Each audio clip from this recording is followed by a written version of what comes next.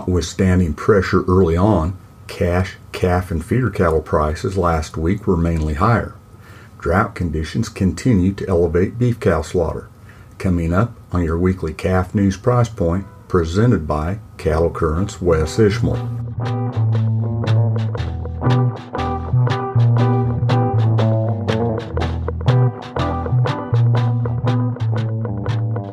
Hello and welcome to your weekly Calf News Price Point for June 8th, sponsored by Calf News. I'm Wes Ishmael. Cattle markets continue on the cusp of what appears to be plenty of room to roam to the upside, eventually. In the meantime, packing capacity, increased cow slaughter, and feed prices continue to cap price potential. As Darrell Peel, Extension Livestock Marketing Specialist at Oklahoma State University, explains in his weekly market comments, calmer times may be coming, but we're not quite there yet. It will take a few more weeks to work through current fed cattle supplies and get the packing industry below capacity constraints. That will allow fed cattle markets to once again fully reflect market conditions. Despite the early week and well-publicized cyber attack on JBS last week, which cost a day or so of that company's beef processing, and despite higher corn futures prices, cattle futures closed higher week to week. Overall, that helped support cash calf and feeder cattle prices. Nationwide, steers and heifers sold steady to $4 a hundredweight higher last week, according to the Agricultural Marketing Service, with demand for both calves and yearlings classified as good to very good. From last Tuesday through Monday of this week, feeder cattle futures closed an average of $1.50 higher, from 50 cents higher to $3.62 higher in the back contract. The CME Feeder Cattle Index was $4.82 higher week to week at $141.07.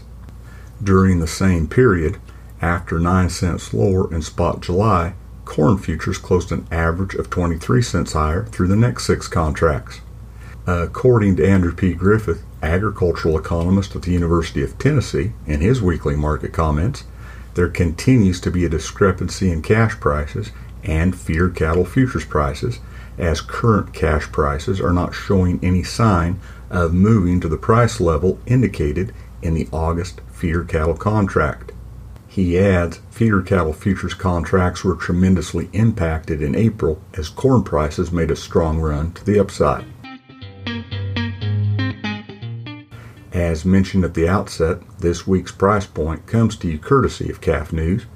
Since 1964, Calf News has provided in-depth coverage of industry events and issues, along with market insight, management advice, and a celebration of cattle business people. Be sure to check out the latest issue at calfnews.net. Negotiated cash fed cattle prices continued to tread water last week, mostly steady to $1 either side of steady. Live prices were at $120 a hundredweight, and dress prices were at $189 to $191.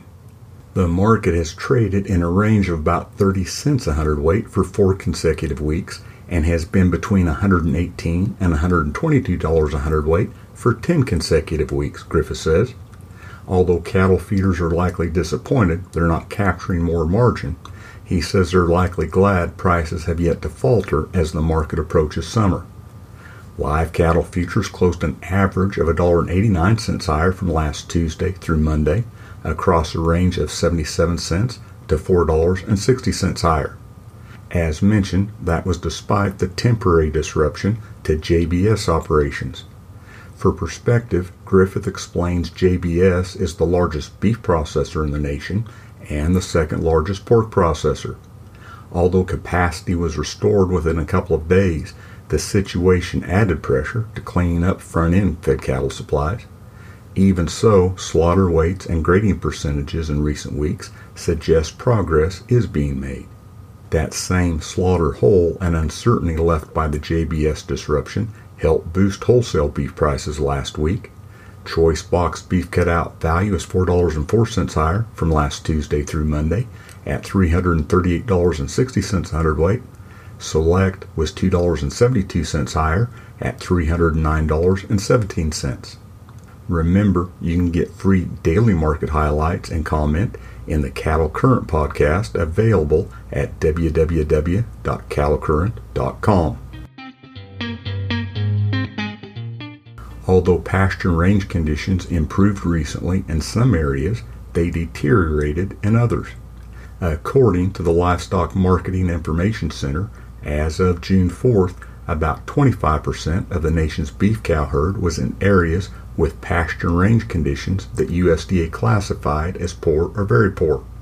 More specifically, utilizing regional USDA cow slaughter reports, LMIC analysts pointed out beef cow slaughter was 29% higher year over year in the region representing Illinois, Indiana, Michigan, Minnesota, Ohio, and Wisconsin. It was 12% higher in the region encompassing Arkansas, Louisiana, New Mexico, Oklahoma, and Texas. And it was 18% higher in the region accounting for Arizona, California, and Nevada. Total U.S. beef cow slaughter in federally inspected plants is up 10.1% year to date, explain LMIC analysts. They add below average slaughter levels last year amplify the percentage change. Drought impacts remain uncertain, Peel says, explaining if the drought forces enough herd liquidation, short-term cattle slaughter and beef production will be higher than expected, and beef production prospects beyond 2021 will be reduced.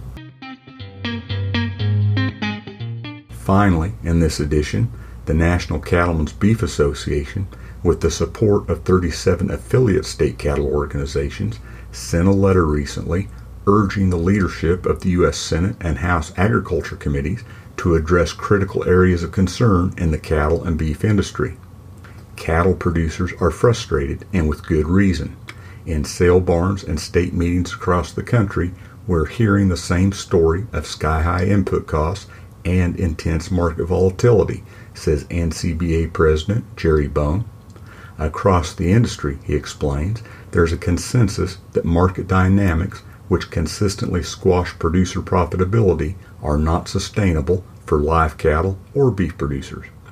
Specifically, NCBA urged swift action in Congress to expand beef processing capacity, broaden labor policies to strengthen the beef processing workforce, increase transparency in cattle markets by reauthorizing livestock mandatory reporting, and ensure proper oversight of cattle market players by concluding the ongoing U.S. Department of Justice investigation into the meatpacking sector. And that's your June 8th Calf News Price Point with Wes Ishmael. Thanks for listening.